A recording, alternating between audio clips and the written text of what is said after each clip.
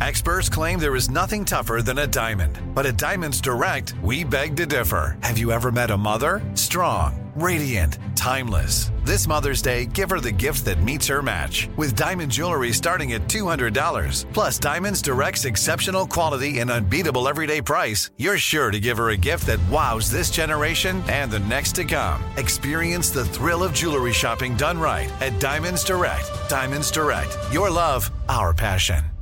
If you're committed to living a healthier life, you might want to look into working herbs into your wellness routine. There's a reason people have trusted them for thousands of years. Nature's Way understands that nature is the ultimate problem solver, and they're constantly inspired by the power of nature. For example, their ginger root and slippery elm bark have been traditionally used for digestive support, and St. John's wort, holy basil, and ashwagandha can provide mood and stress support. And because Nature's Way sources from around the world and does a ton of comprehensive potency and quality testing in their state-of-the-art lab, you can be sure you're getting top-quality herbs. To learn more, visit naturesway.com. Did you know some travel credit cards offer 10 times points on your spending? Don't miss out on big rewards for your next trip. NerdWallet lets you compare smart travel credit cards side by side, curated by an expert team of finance nerds. What could future you do with better travel rewards? A free flight? A room upgrade? Don't wait to make smart financial decisions. Compare and find smarter credit cards, savings accounts, and more today at nerdwallet.com. Reminder, credit is subject to lender approval and terms apply. NerdWallet. Finance smarter. From BBC Radio 4, Britain's biggest paranormal podcast is going on a road trip. I thought in that moment, oh my God, we've summoned something from this board. This is Uncanny USA. He says, somebody's in the house, and I screamed. Listen to Uncanny USA wherever you get your BBC podcasts, if you dare.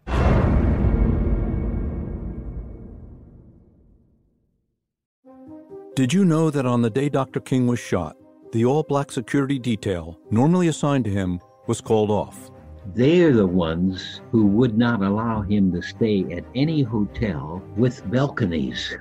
Chief Wallace, did you ever ask what this was all about? Yes. And what were you told? Told that I had been threatened. This is the MLK tapes.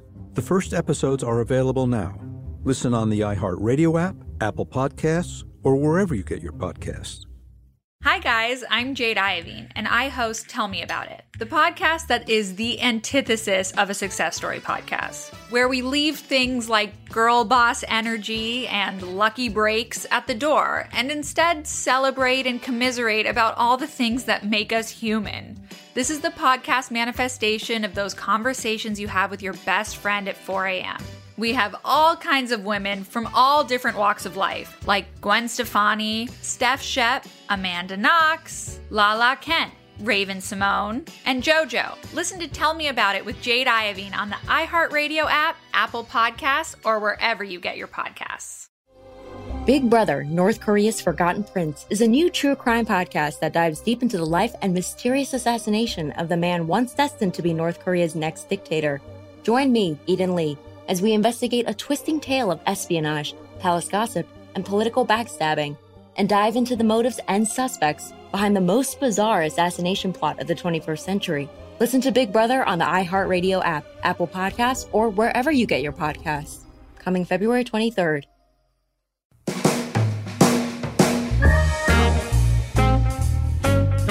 My name is Veda Semarne, and I was the script supervisor on The Office.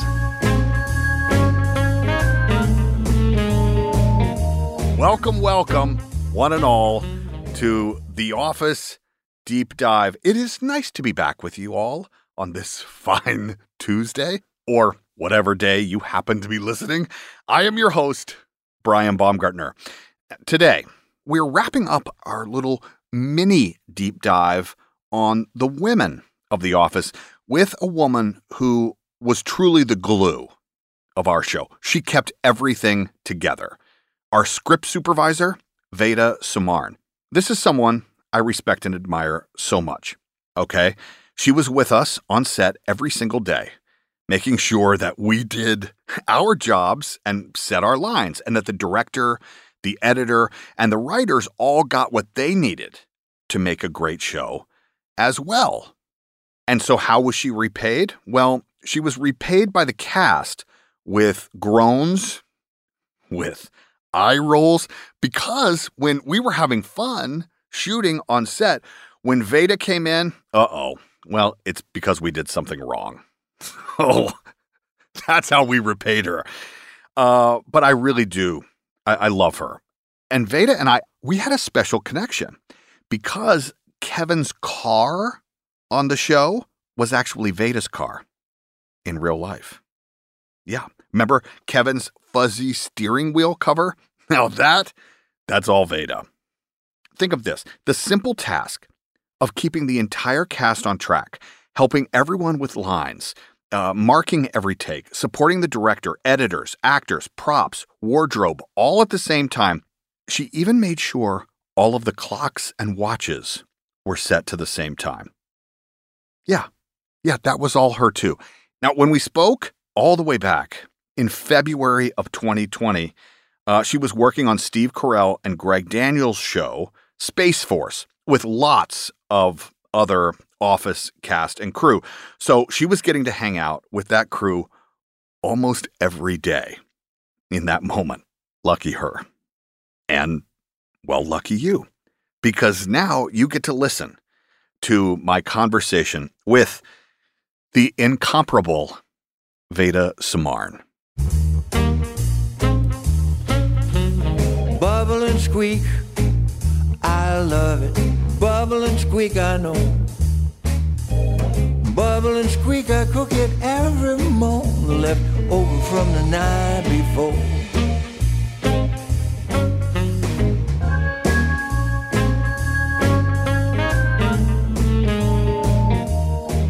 Oh my gosh!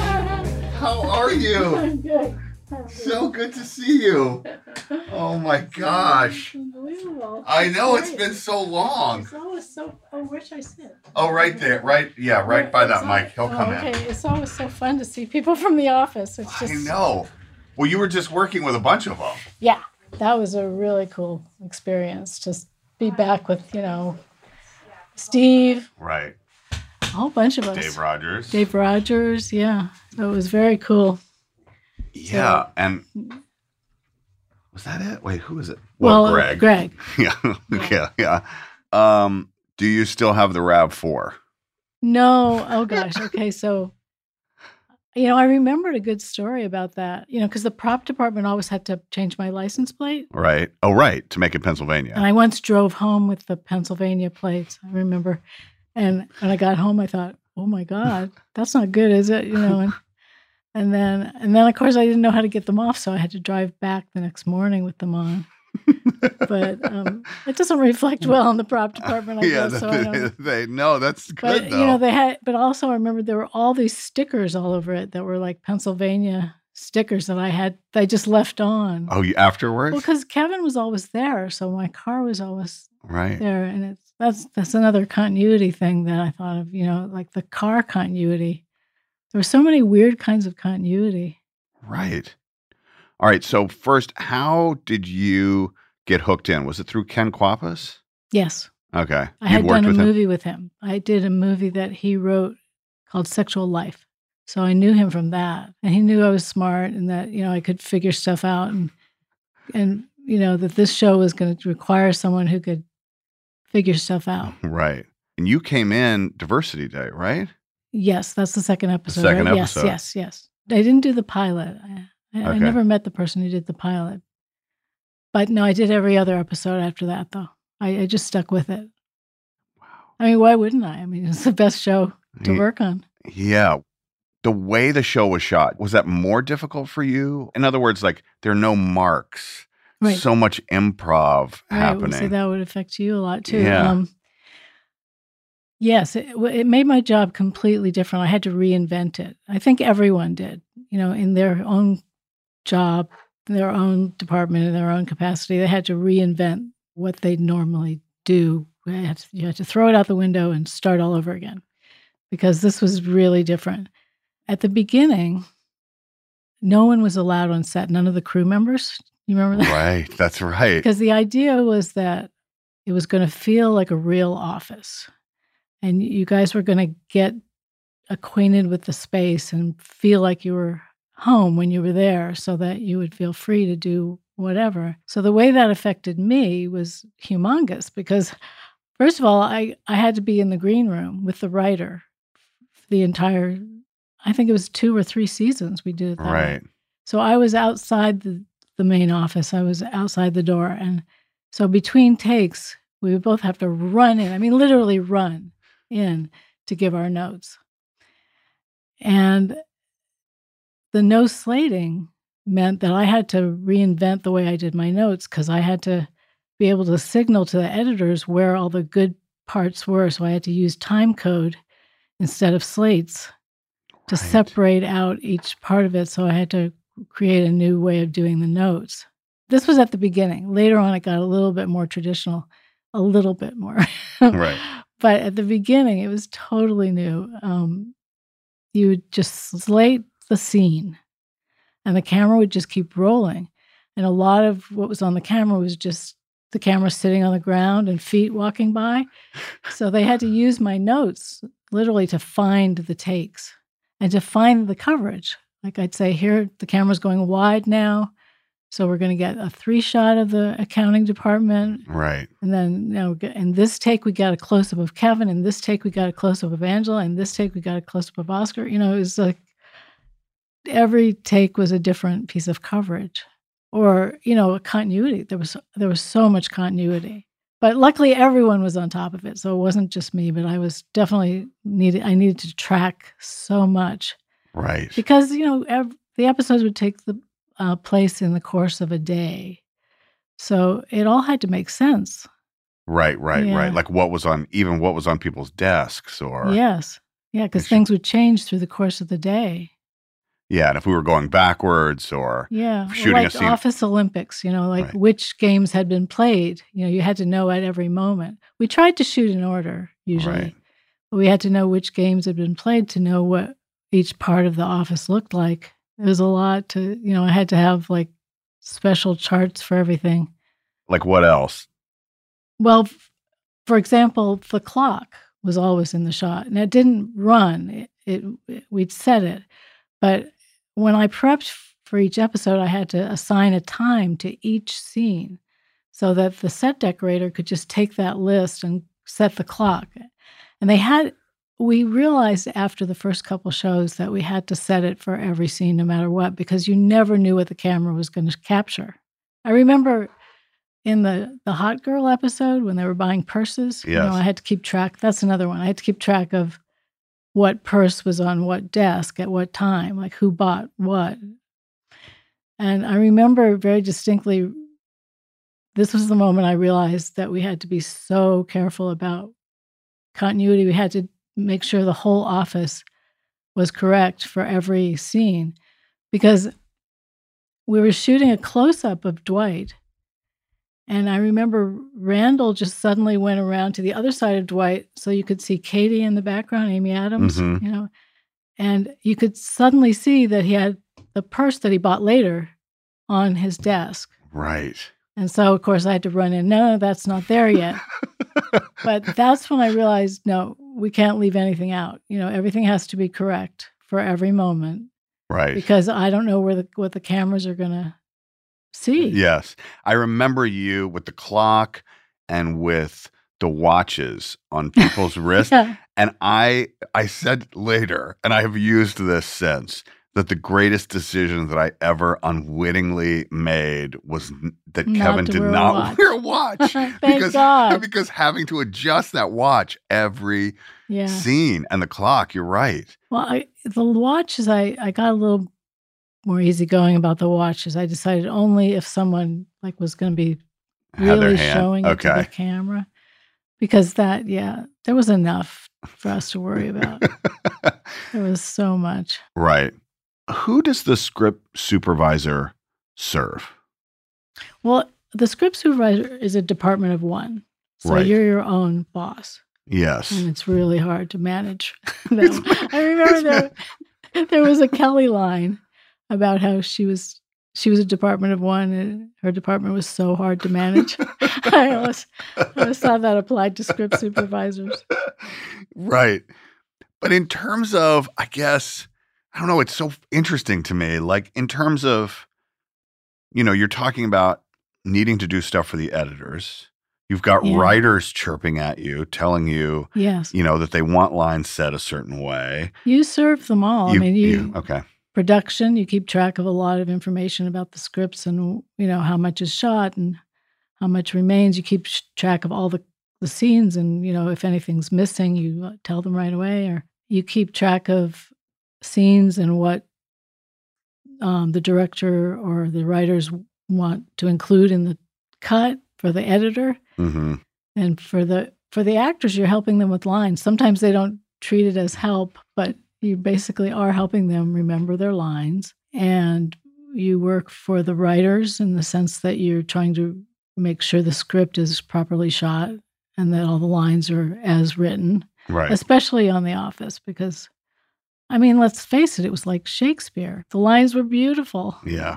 They had to be said exactly as written at least once or twice, just because they were so beautifully written. It just had to be that way. So I was a real stickler for the verbiage, the right. People would cower when I came towards them. If they had like a whole paragraph that they had to say, they would be so nervous that I was going to tell them they were doing it all wrong.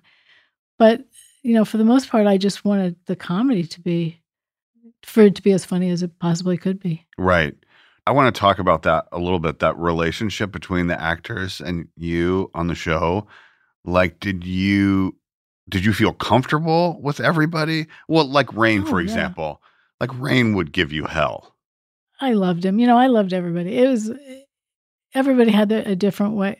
I think a lot of actors they want it to be so perfect that they get frustrated. And sometimes they take it out on me a little bit, but I don't really take it personally. And I know there's a lot of pressure on them. You were very, very skilled at that, particularly when we were in the conference room. And I just recall at times, being in between a take and there being a kind of pause that when you're inside the conference room, you weren't quite sure what was happening. Like, it felt like nothing was happening. And then you would turn the corner and it would be like, uh-oh, somebody's getting it now. Somebody is getting it from Veda.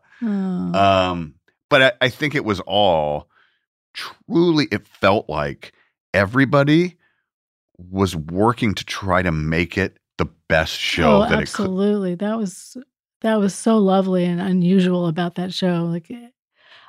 For 9 years, I was excited to go to work. I got up, I was happy that I was going to see the scenes I was going to see that day, and I was so excited to see everybody at work, every day. So, and I think everyone felt that way.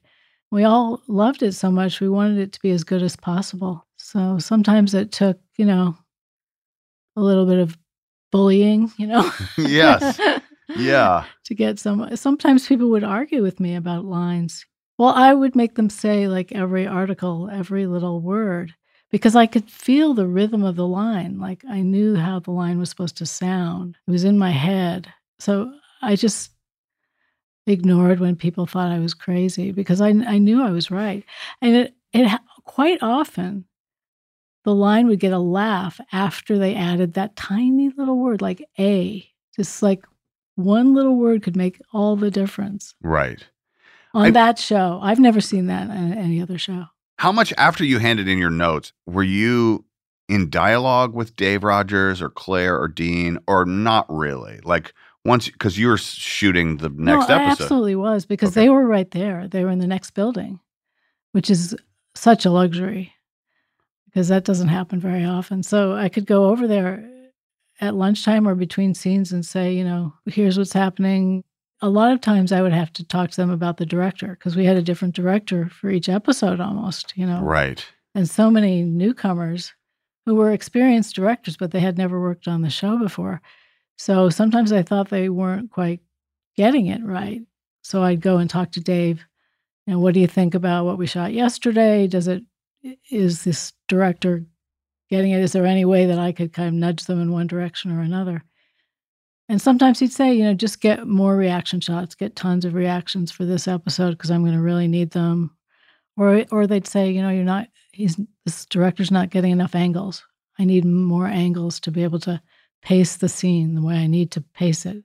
Because that was a big thing for them, pacing for the comedy. Right. I remember some instances, but I want to talk to you about how you were tracking not just continuity within an episode, but also continuity within relationships that spanned arcs, right? Yes, I was. And sometimes that was very difficult. Well, first of all, I didn't always know what or remember like what parts of the script had ended up in the final cut, because it was half of it basically would be in the final cut. So I didn't always remember what had actually aired. And then if something was stated in season 2 and then in season 5 we revisited that idea, sometimes I wouldn't remember that we'd already said something about that. And I'll give you an example, like who started at Dunder Mifflin first, Pam or Jim? Okay. That was a big issue that the fans noticed, because early on we said it was Pam, I believe, and then later on we said Jim had been there, or I don't remember which way around it was, but it was literally years later that we addressed it again and contradicted ourselves. And that was, I would catch those things quite often, but I couldn't catch all of them. It was just too hard. Right. So there were 22 characters. And they all had their own stories. With different relationships to different people. There was some question about like how many kids did Meredith actually have? Was it 1 or 2? Because she says, when she's being described to Michael, when he's trying to write a funny message on her birthday card in the second season, or the first season, I think it is. Yeah. They say she has 2 kids. And then later she only had 1. So then I think it was in a webisode that we addressed that issue and why she wouldn't talk about the other kid. Right. And I think that was the other thing I remember Greg talking about, which was, the webisodes. Was that a part of the history of the show too? Or was it just the episodes? Or was it everything we shot? Yeah, there's a lot to keep track of. Yeah. And the writers had to try to keep it all in their heads too, So hopefully with everybody thinking about it, most of the problems got addressed. But I'm sure there are things that the fans are still finding. Right. Little nuggets. So you would take the script and you would break it. So tell me like the process of how you would break down a script. Well, I would do that on the weekends. I would take the script and for each scene, I would, note for myself the significant things that happened for each character in each scene, and then what time of day that was, so that I would be able to create like a story flow for myself. After the first season, I believe there was almost always a B story as well. Mm-hmm. So I would separate out the A, the B. Sometimes there was a C story. And I'd color code them so that I'd see each story separately and how it developed over the course of the day. So like you're tracking, say, if Michael and Carol have something this episode, and Jim and Pam, or, Daryl and Jim or something, right? You're tracking all 3 of those. Like in the middle of the day, they're not speaking to each other, then I know that, okay, that's. Spectrum One is a big deal. You get Spectrum Internet with the most reliable internet speeds, free advanced Wi-Fi for enhanced security and privacy, and a free Spectrum Mobile Unlimited line with nationwide 5G included, all while saving big. For the big speed, big reliability, and big savings you want, get Spectrum One. Just $49.99 a month for 12 months. Visit spectrum.com/big deal for full details. Offer subject to change. Valid for qualified residential customers only. Service not available in all areas. Restrictions apply. I'm Katya Adler, host of The Global Story.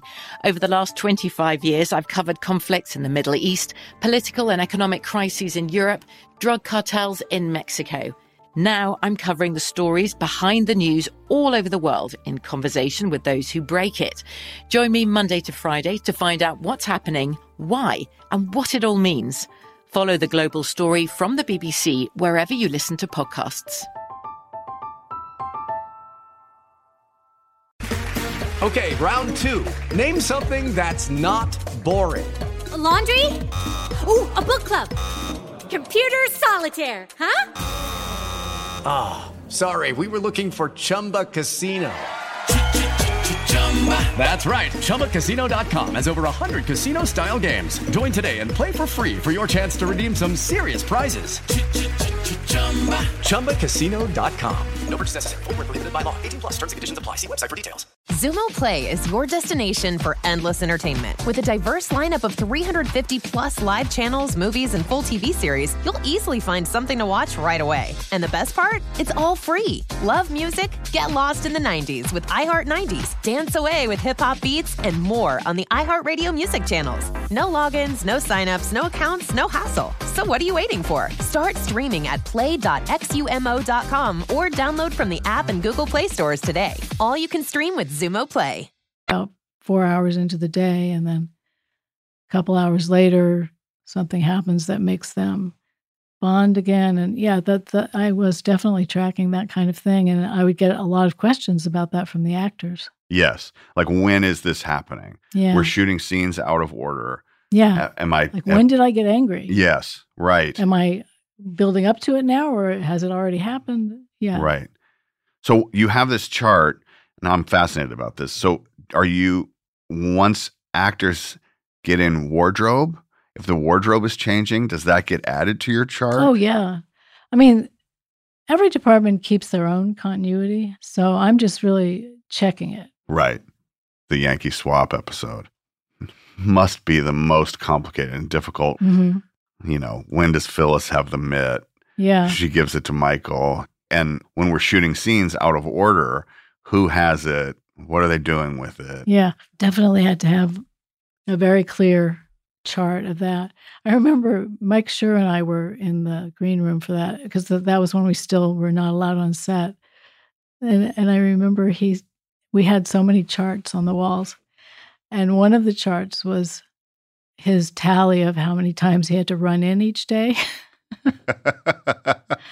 I still have that document. Oh my gosh, you do? I kept that document. Oh my God. Like, how many times he had to run in? That is really funny.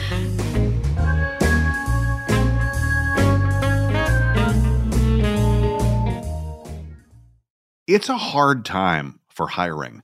So you need a hiring partner built for hard times. That's Indeed. If you're hiring, you need Indeed, because Indeed is the hiring partner where you can attract, interview, and hire all in one place. And Indeed is the only job site where you're guaranteed to find quality applications that meet your must-have requirements, or else you don't pay. Instead of spending hours on multiple job sites hoping to find candidates with the right skills, you need one hiring partner that can help you do it all. Indeed partners with you on every step of the hiring process. Find great talent through time-saving tools like Indeed Instant Match, assessments, and virtual interviews. With Instant Match, as soon as you sponsor a post, you get a short list of quality candidates with resumes on Indeed that match your job description, and you can invite them to apply right away. Plus, you only pay for quality applications that meet your must-have requirements. Join more than 3 million businesses worldwide that use Indeed to hire great talent fast. Start hiring right now with a $75 sponsored job credit to upgrade your job post at Indeed.com/Office Deep Dive. Offer valid through March 31st. Go to Indeed.com/Office Deep Dive to claim your $75 credit before March 31st. Indeed.com/Office Deep Dive. Terms and conditions apply. Need to hire? You need Indeed. What grows in the forest? Trees? Sure. Know what else grows in the forest? Our imagination, our sense of wonder, and our family bonds grow too. Because when we disconnect from this and connect with this, we reconnect with each other. The forest is closer than you think. Find a forest near you and start exploring at discovertheforest.org. Brought to you by the United States Forest Service and the Ad Council. Did you know that on the day Dr. King was shot, the all-black security detail normally assigned to him was called off? They're the ones who would not allow him to stay at any hotel with balconies. That security union was reassigned. There was a man there who had just flown in, and there was a contract on my life that I was to go home. Did you know that on the day Dr. King was shot, 2 black firemen stationed across the street and 1 black police detective who was surveilling King were all taken off the job? What was the emergency that caused you to be moved to another fire station? Sir, there was no emergency. Chief Wallace, did you ever ask what this was all about? Yes. And what were you told? Told that I had been threatened. This is the MLK tapes. The first episodes are available now. Listen on the iHeart Radio app, Apple Podcasts, or wherever you get your podcasts.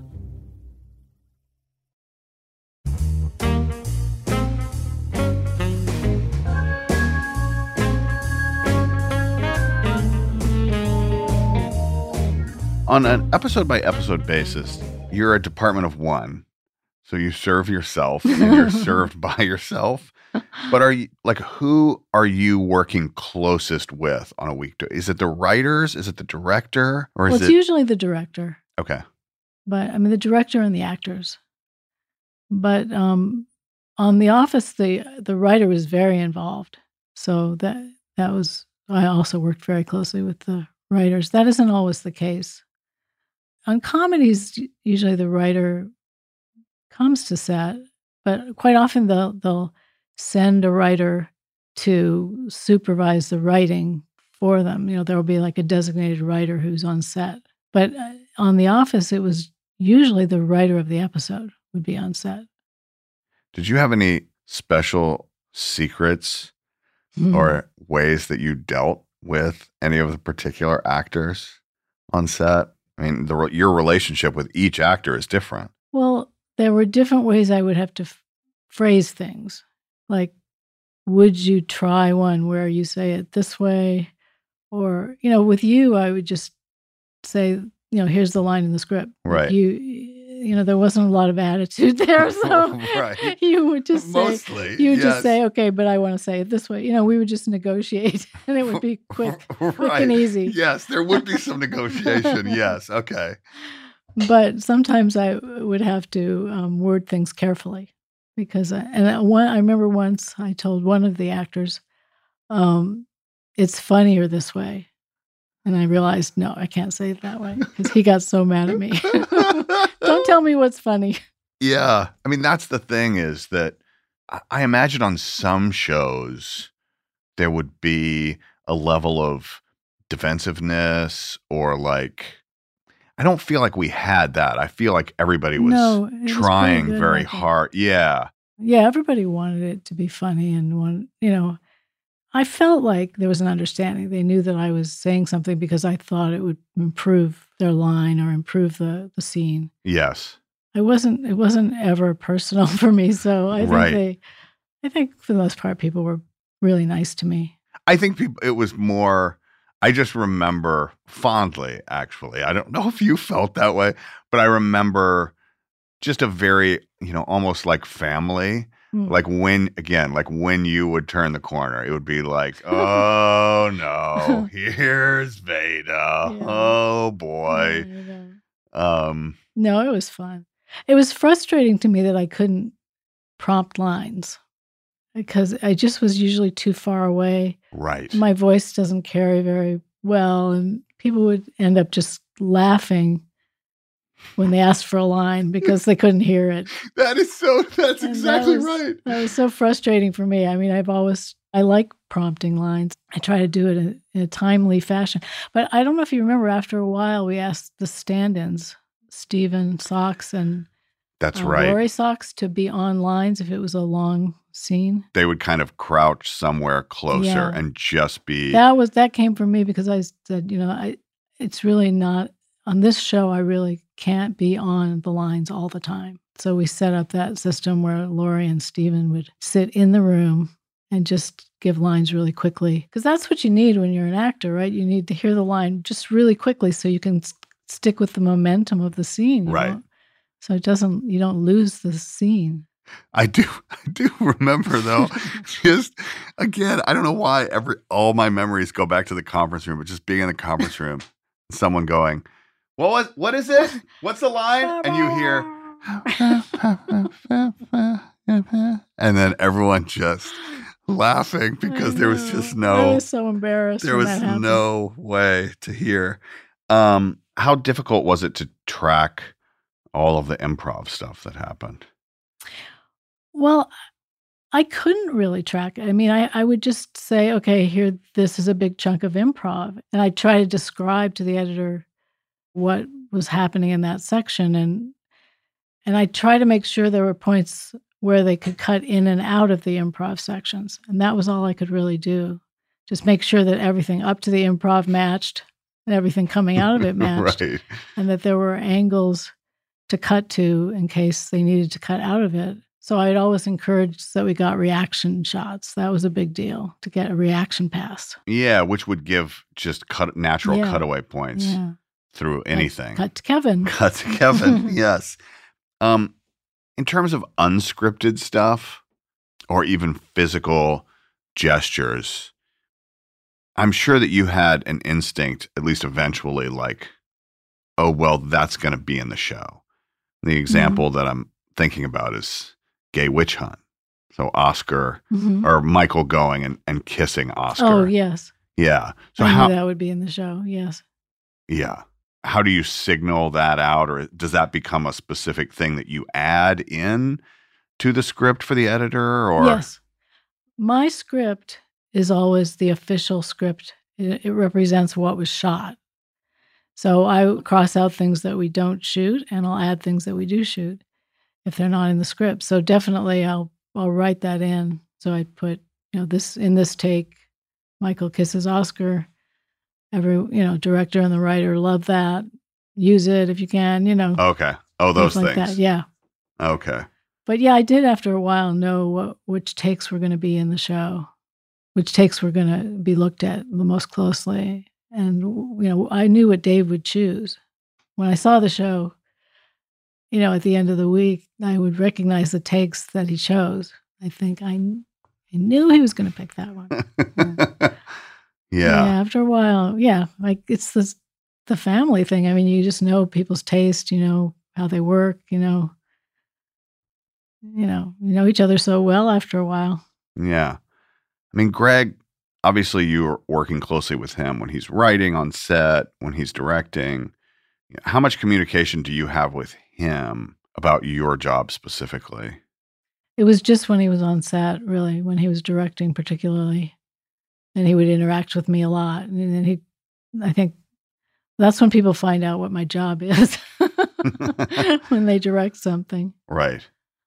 Were there any particular relationships with directors that you felt like you worked really well with and that working relationship matured as the show went on?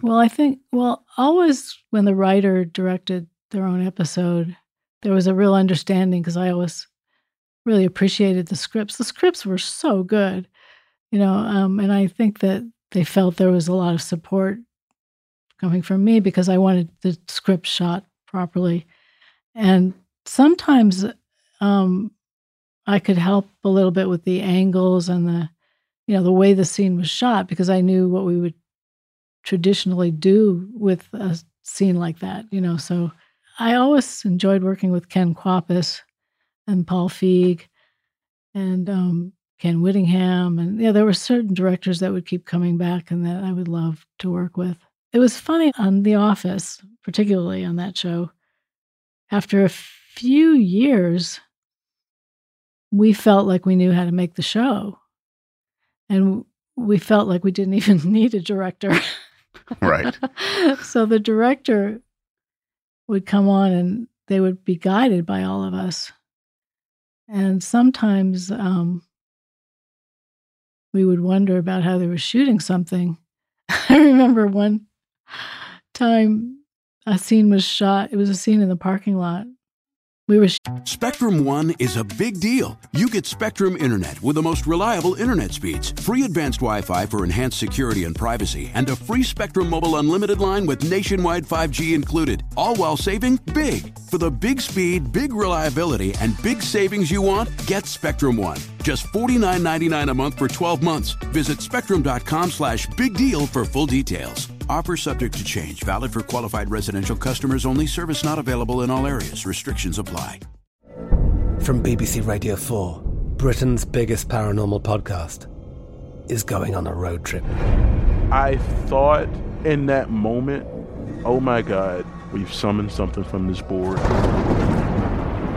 This is Uncanny USA. He says, somebody's in the house, and I screamed. Listen to Uncanny USA wherever you get your BBC podcasts, if you dare.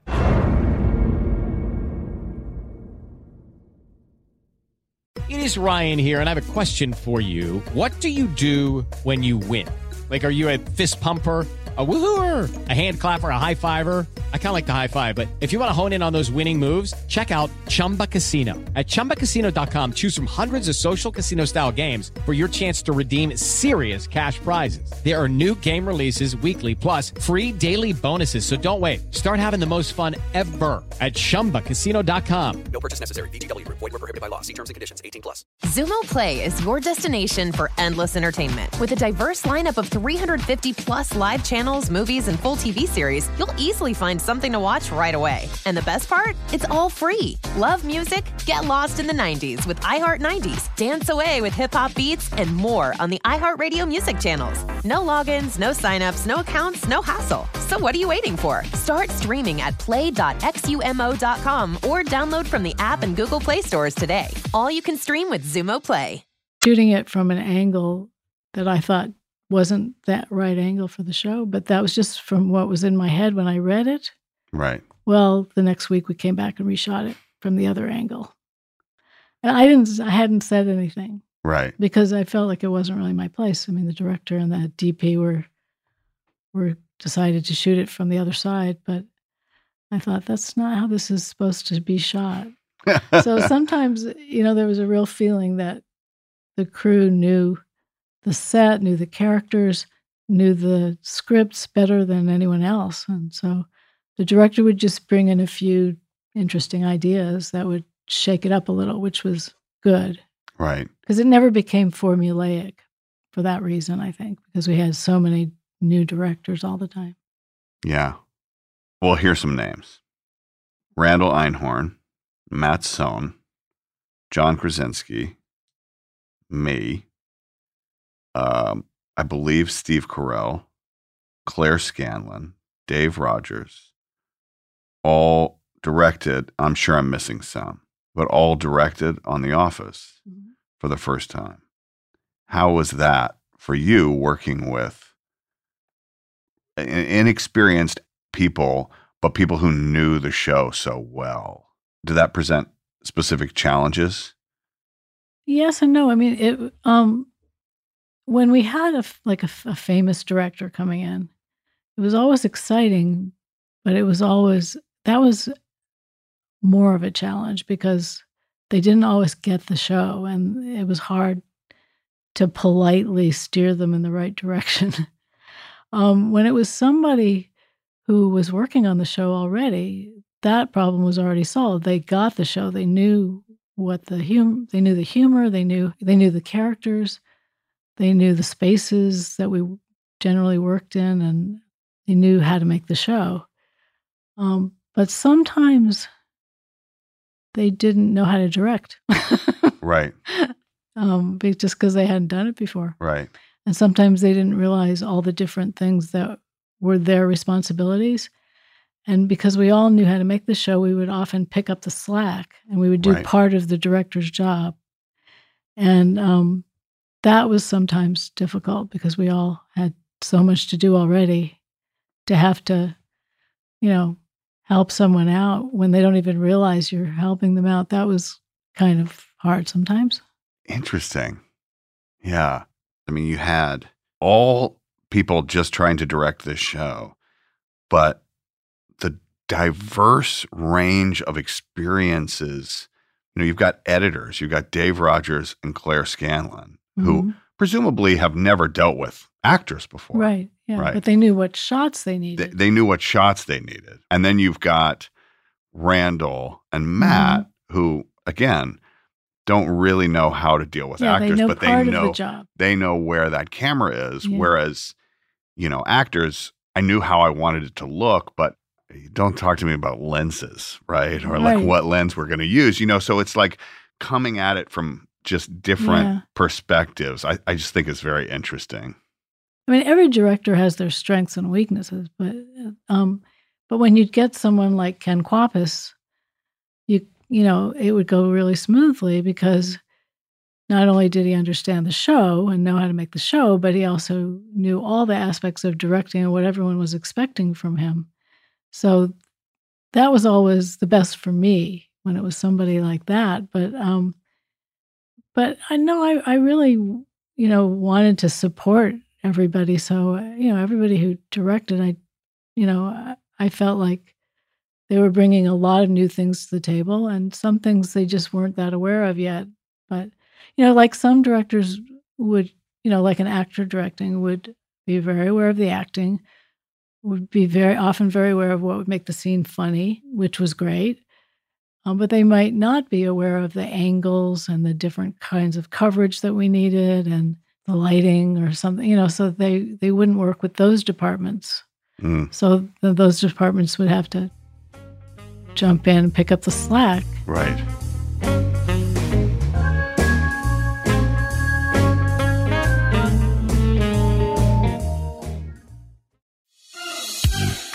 Hey, it's Dua Lipa. I'm here to tell you about my brand new podcast, Dua Lipa at Your Service.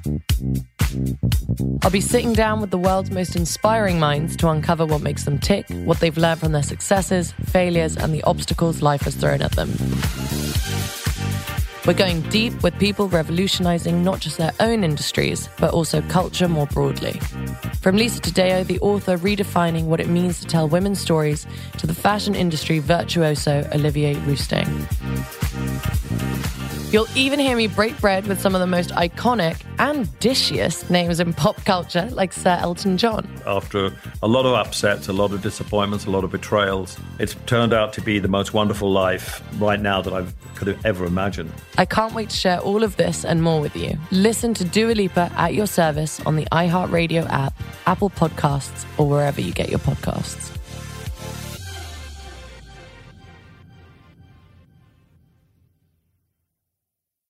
And we're live here outside the Perez family home, just waiting for the... And there they go, almost on time this morning. Mom is coming out the front door strong with a double-arm kid carry. Looks like Dad has the bags. Daughter is bringing up the rear. Oh, but the diaper bag wasn't closed. Diapers and toys are everywhere. Ooh, but Mom has just nailed the perfect car seat buckle for the toddler. And now the eldest daughter, who looks to be about 9 or 10, has secured herself in the booster seat. Dad zips the bag closed, and they're off. But looks like Mom doesn't realize her coffee cup is still on the roof of the car. And there it goes. Oh, that's a shame. That mug was a fam favorite. Don't sweat the small stuff. Just nail the big stuff. Like making sure your kids are buckled correctly in the right seat for their age and size. Learn more at nhtsa.gov/the right seat. Visit nhtsa.gov/the right seat. Brought to you by NHTSA and the Ad Council. Hey, it's Jake Halpern here. If you've ever wondered what it's like to make a true crime podcast like Deep Cover, well, now's your chance to find out. Join me and my friend Dana Goodyear, who's the host of Pushkin's Lost Hills podcast, on March 16th for a digital conversation on true crime storytelling. We'll talk about how we make our stories dramatic and accurate and how we navigate all the ethical dilemmas that we face in the process. Get your tickets now at momenthouse.com/DCLH. That's momenthouse.com/DCLH.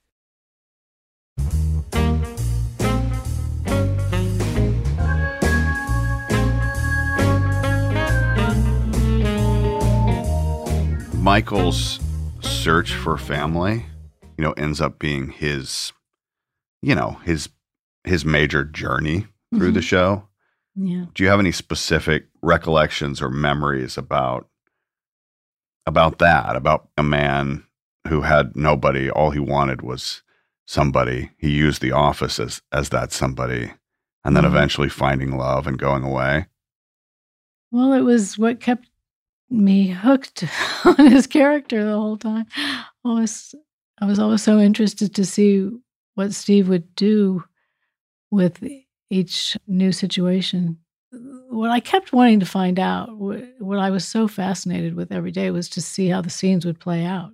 Because when I read the script and studied it over the weekend, I always had very specific ideas about how it would look. I mean, I could see the whole episode in my head. So I guess it's just like a personal fascination with, is that the way it's going to look, or is there going to be something different about it that I haven't imagined yet? And it was just fascinating.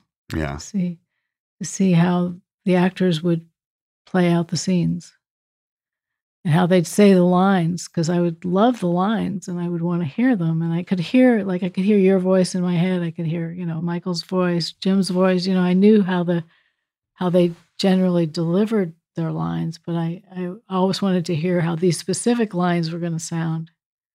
So as far as, the character arc and the journey, I always felt like I was just an observer, and that, and the writers were always coming up with interesting new twists. Right. Here's a question I've been asking people. What were you afraid of missing more, Steve or Michael Scott? Oh. Well, I was afraid that without Michael Scott, the show wouldn't work. And it did work. So I was proud of us that we managed to make it work. But I knew personally that I would miss Steve terribly, that my heart would ache, that I wouldn't just miss seeing him. And it's hard for a crew, when you get close to actors, because you can't just go over to their house, you can't just call them up and say you want to have a drink, because it's a different kind of relationship. It's a work relationship. So, I knew I would miss him. Yeah. As a person, just miss seeing him. Well, and this is sort of occurring to me, but, for 7 years, he had the most to say. So you definitely had the bulk of your work with him. He had long speeches too. Yes. Which he could memorize so fast. It always amazed me. But I would help him. Yeah. He would always warn me, I'm going to be all over the place with this. So I would just...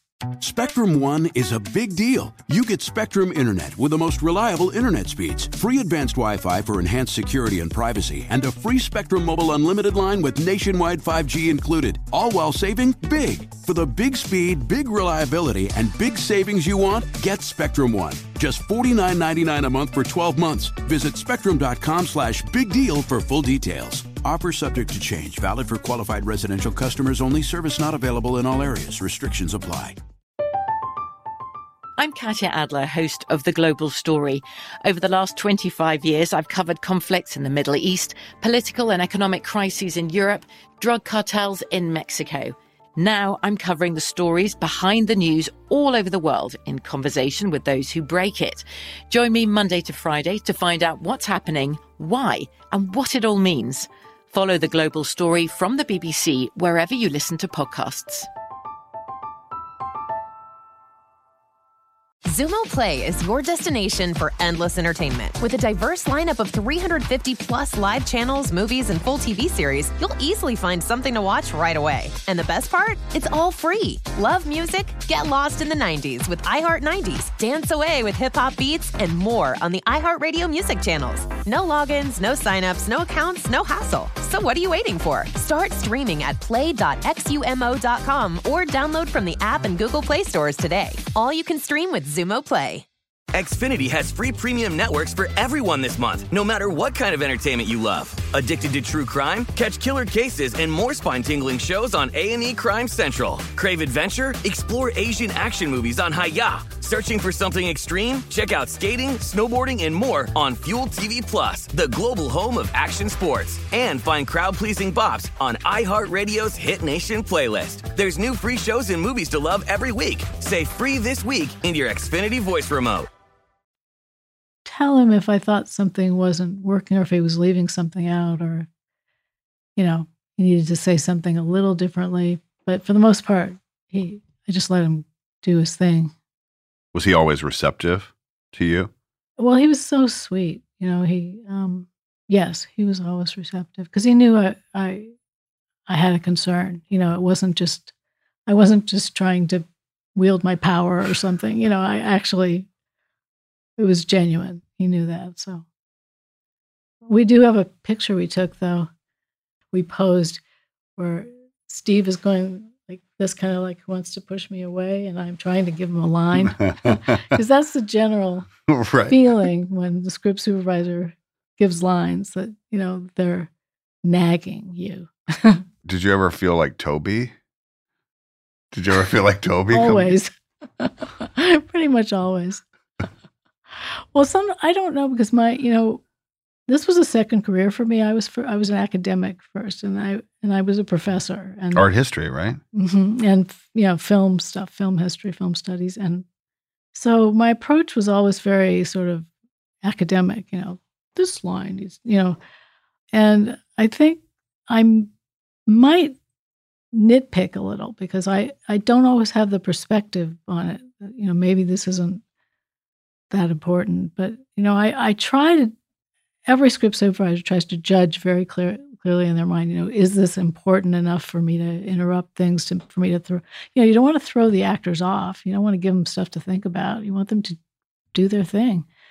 But as far as continuity goes, or lines, or any of that, it's never perfect. There's always something you can correct, but you have to try to be smart about what to correct and what to just leave, because you don't want people to feel like they have to pay attention to the lines. You want them to pay attention to the acting, or you don't want them to suddenly start paying attention to like where their arms are, or where, so I really try to correct people to a minimum. I try to keep it to a minimum, because in my job, there is a certain nerdiness. You tend to be very attuned to details, and you don't always see the big picture. So, I try to pay attention to the directors and to, how they're dealing with the actors. If they're not giving notes, I'm not going to go in and give a note, because there's a reason they're not giving them yet. They're trying to let the actor find something. And over the years, I think I've gotten more and more sensitive to that. What was it like working with Steve as a director? The last episode he directed is the one he proposes to Holly. What was it like working with him in that way? He's so smart, and it made it pretty easy because he was so nice, so smart, so savvy about the show. He was a great director to have. Yeah. Toward the end, he had this idea that he wanted Threat Level Midnight to be seen on the show. Talk to me a little bit about the challenge of attempting to piece together and find the continuity of this movie that was supposedly shot. Well, the thing about that was that it was supposed to be goofy. We weren't doing continuity for Threat Level Midnight. It was going to be something that didn't have continuity. But that's a tricky thing, because I remember when I first got hired to do the show, I remember Ken Quapis saying, we're not going to worry about continuity because it's a documentary. The documentarians can make mistakes. But that only works on certain levels. That works on the level of, on the cutting level. Like if the documentarians cut in two different pieces of a take, cut them together in an awkward way, that would be okay. But you can't cut together two takes that don't match, because then you're implying that this thing happened twice and it only happened once. You know what I mean? So, right. Does that make sense? Yeah, no. So there has to be a reality to it. that, so that continuity was actually very important in the end and not something I could ignore. And you didn't want to imply that the documentarians were saying, okay, do this again. Right. And, but do it a little differently, because they were just supposed to be shooting discreetly, and not controlling what was happening. There were all kinds of new kinds of continuity that I hadn't really thought about before. Like if somebody was out of the office, their jacket couldn't be on their chair because they were wearing it. Right. So you'd have to, look at sort of the opposite side of the continuity, what shouldn't be there. Oh, right. In the parking lot, it was the same way. What cars should be there and what cars shouldn't be there. We'd have to always think about that. Well, the most important car was your actual car. Yes. Right? That was Kevin's car. Kevin's car for a long time. Do you remember when it first got established? It was right away. It was like, yeah, the first season. Yeah. And as just you going even to the drove car. It a few I times. drove it quite a few times in the end. Yes, in front of Holly when she's impressed with me, sort of most notably. Yeah, I remember thinking, she's so impressed that I'm driving the car. And I remember having this idea of just driving it straight over the curb, just like bye-bye, and just plowing right. And then I thought, well, it's Veda's car. It's Veda's car. I think I won't do that. Yeah, but I always remember RAV4. Oh, it wasn't a RAV4. It was a CRV. CRV. Yeah, CRV. At first I forgot myself. Yes. But no, it was a Honda CRV. Honda CRV. And do you remember there was like this fuzzy tiger striped cover over the wheel? Over the wheel, yes. After a couple of years, my husband bought that for me because the steering wheel would get cold. Yeah. But I remember at the production meeting, John was directing the episode where you were driving the car. And I asked him, I said, should I take off the fuzzy steering wheel cover? And he said, I would never ask you to do that. I would never ask you to take off something like that. No, if that's on your car, you leave that. That's so great.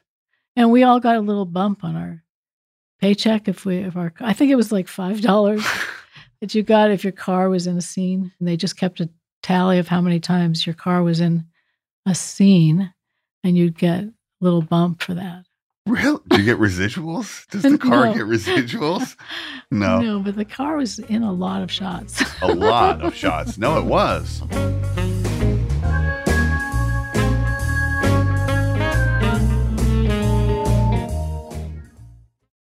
Anybody who is deemed to have power, who thinks differently, is a threat and needs to be eliminated. Big Brother, North Korea's Forgotten Prince, is a new true crime podcast that investigates the life and mysterious assassination of the man once destined to be North Korea's next dictator, Kim Jong-nam. Join us as we interview top experts and investigate the rise and fall of the Hermit Kingdom's one-time heir. From his early promise, he should have been the successor, to the deadly palace intrigue. There's a lot of cloak and dagger, James Bond kind of stuff about Kim Jong-nam. To the power struggles that ultimately spelled his doom. In North Korea, it's business. It's not personal. When somebody challenges you, that challenger must be eliminated. Listen to Big Brother on the iHeartRadio app, Apple Podcasts, or wherever you get your podcasts. Coming February 23rd. What grows in the forest? Trees? Sure. Know what else grows in the forest? Our imagination, our sense of wonder, and our family bonds grow too. Because when we disconnect from this and connect with this, we reconnect with each other. The forest is closer than you think. Find a forest near you and start exploring at discovertheforest.org. Brought to you by the United States Forest Service and the Ad Council.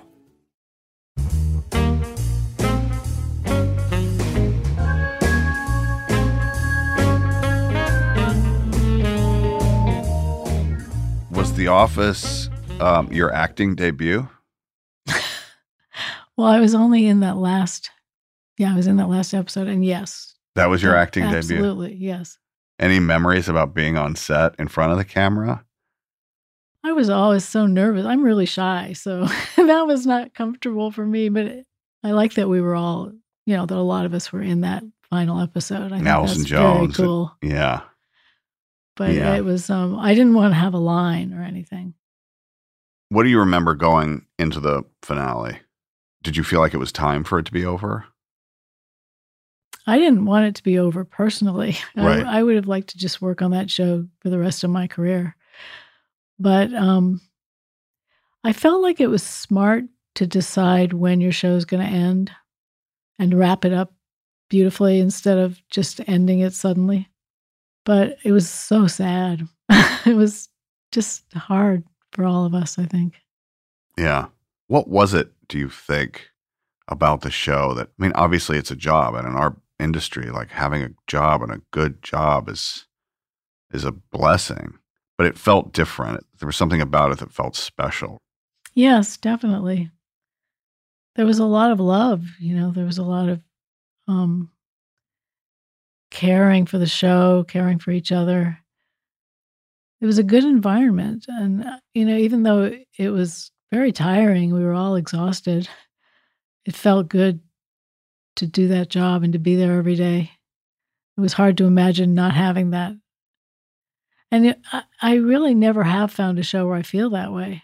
So I was right to be sad because it really was something that I was losing.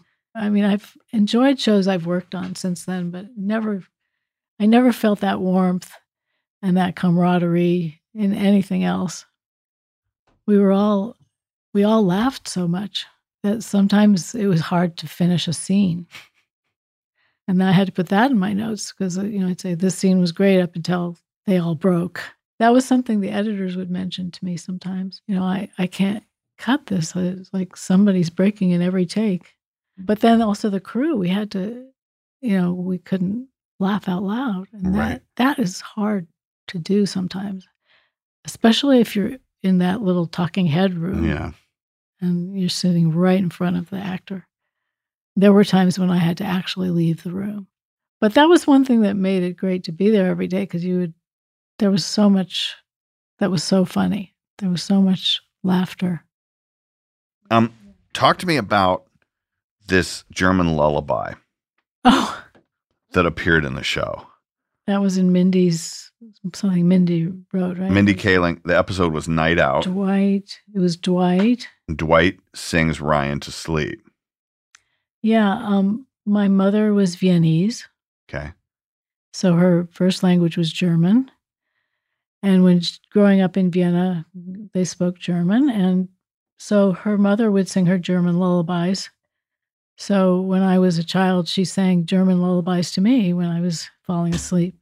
So I knew a couple of German lullabies. And so I just piped up and said, because I guess she wanted him to sing something to Ryan. Yes. Yeah. So I said, well, he could sing what my mother sang to me, and I sang it for her. Was it Schlaf, Kindlein, Schlaf? I'm not sure. Schlaf, Kindlein, Schlaf. Mm-hmm. Is that the one? Yeah, I think that was it. That. Yeah. And I always found it very soothing. So, yeah, it turned out. How did it go? Well, I don't remember the words right now, but I know it starts Schlaf, Kindlein, Schlaf. I don't remember the words right now. That's all right. At the time, I remembered the words, or I looked them up. Schlaf, Kindlein, Schlaf. That's very funny. Guys, is there anything else that I've missed here? Is there anything? Yeah, look at your list. I actually hit all of this stuff. Do you ever say that's what she said? I say it. I say it. I say it around friends. I tend to not draw attention to that fact. But yes, do you say that's what she said? Well, my husband and I say it all the time at home. Yeah. But I try not to say it on set anymore because I think people do get maybe offended by it. And, sets are so sensitive now about harassment and saying things like that. So I don't say it on set anymore. Sometimes I have to say it, so I say it to myself really quietly. Do you think that this show could be made now in this Oh, that's a good question. woke PC environment? I think it was, a perfect storm. It's like, everything came together at that moment. All the people involved, all the ideas, all the, the crew, the talent, it all came together in a way that made it all work. And I don't know if it could ever happen exactly that way again. Yeah. I don't know if it has to do with the time period or it's just the miracle of all those personalities coming together at that moment. Yeah. Veda, thank you so much for coming. Yeah, for coming to talk to me, and your perspective, having watched it all as it happened, is really, it was a really delight great to watch.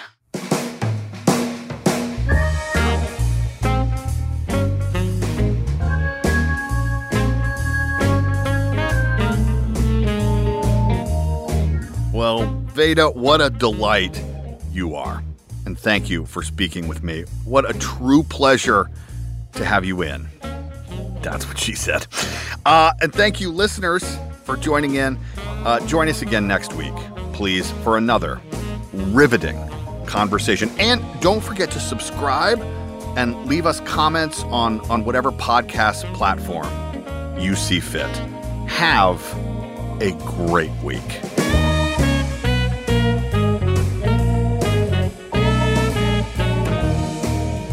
The Office Deep Dive is hosted and executive produced by me, Brian Baumgartner, alongside our executive producer, Ling Lee. Our senior producer is Tessa Kramer. Our producers are Emily Carr and Diego Tapia. Our social media producer is Liz Hayes. My main man in the booth is Alec Moore. Our theme song, Bubble and Squeak, performed by my great friend Creed Bratton. And the episode was mixed by Seth Olansky.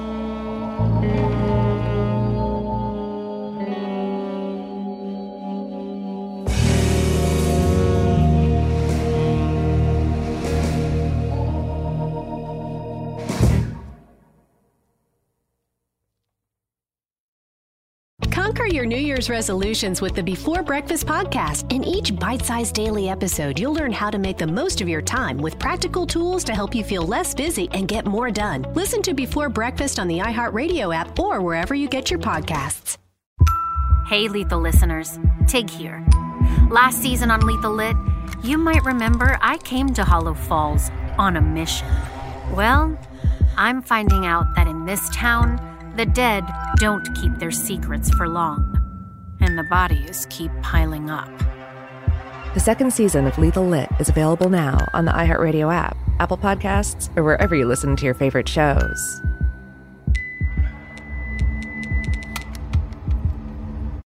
Adoption of teens from foster care is a topic not enough people know about, and we're here to change that. I'm April Dinwiddie, host of the new podcast, Navigating Adoption, presented by Adopt US Kids. Each episode brings you compelling real-life adoption stories told by the families that live them with commentary from experts. Visit adoptuskids.org/podcast or subscribe to Navigating Adoption, presented by Adopt US Kids. Brought to you by the U.S. Department of Health and Human Services Administration for Children and Families and the Ad Council. I'm Katya Adler, host of The Global Story. Over the last 25 years, I've covered conflicts in the Middle East, political and economic crises in Europe, drug cartels in Mexico. Now I'm covering the stories behind the news all over the world in conversation with those who break it. Join me Monday to Friday to find out what's happening, why, and what it all means. Follow The Global Story from the BBC wherever you listen to podcasts.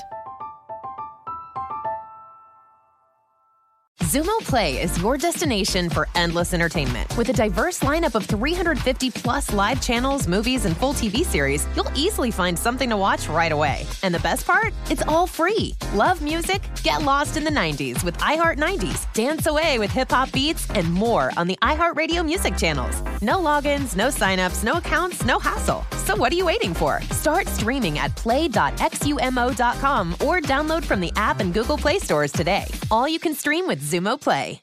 Xfinity has free premium networks for everyone this month, no matter what kind of entertainment you love. Addicted to true crime? Catch killer cases and more spine-tingling shows on A&E Crime Central. Crave adventure? Explore Asian action movies on Hi-Ya. Searching for something extreme? Check out skating, snowboarding, and more on Fuel TV Plus, the global home of action sports. And find crowd-pleasing bops on iHeartRadio's Hit Nation playlist. There's new free shows and movies to love every week. Say free this week in your Xfinity voice remote.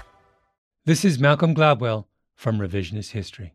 eBay Motors is here for the ride. With some elbow grease, fresh installs, and a whole lot of love, you transformed 100,000 miles and a body full of rust into a drive that's all your own. Brake kits, LED headlights, whatever you need, eBay Motors has it. And with eBay Guaranteed Fit, it's guaranteed to fit your ride the first time, every time, or your money back. Plus, at these prices, you're burning rubber, not cash. Keep your ride or die alive at ebaymotors.com. Eligible items only. Exclusions apply.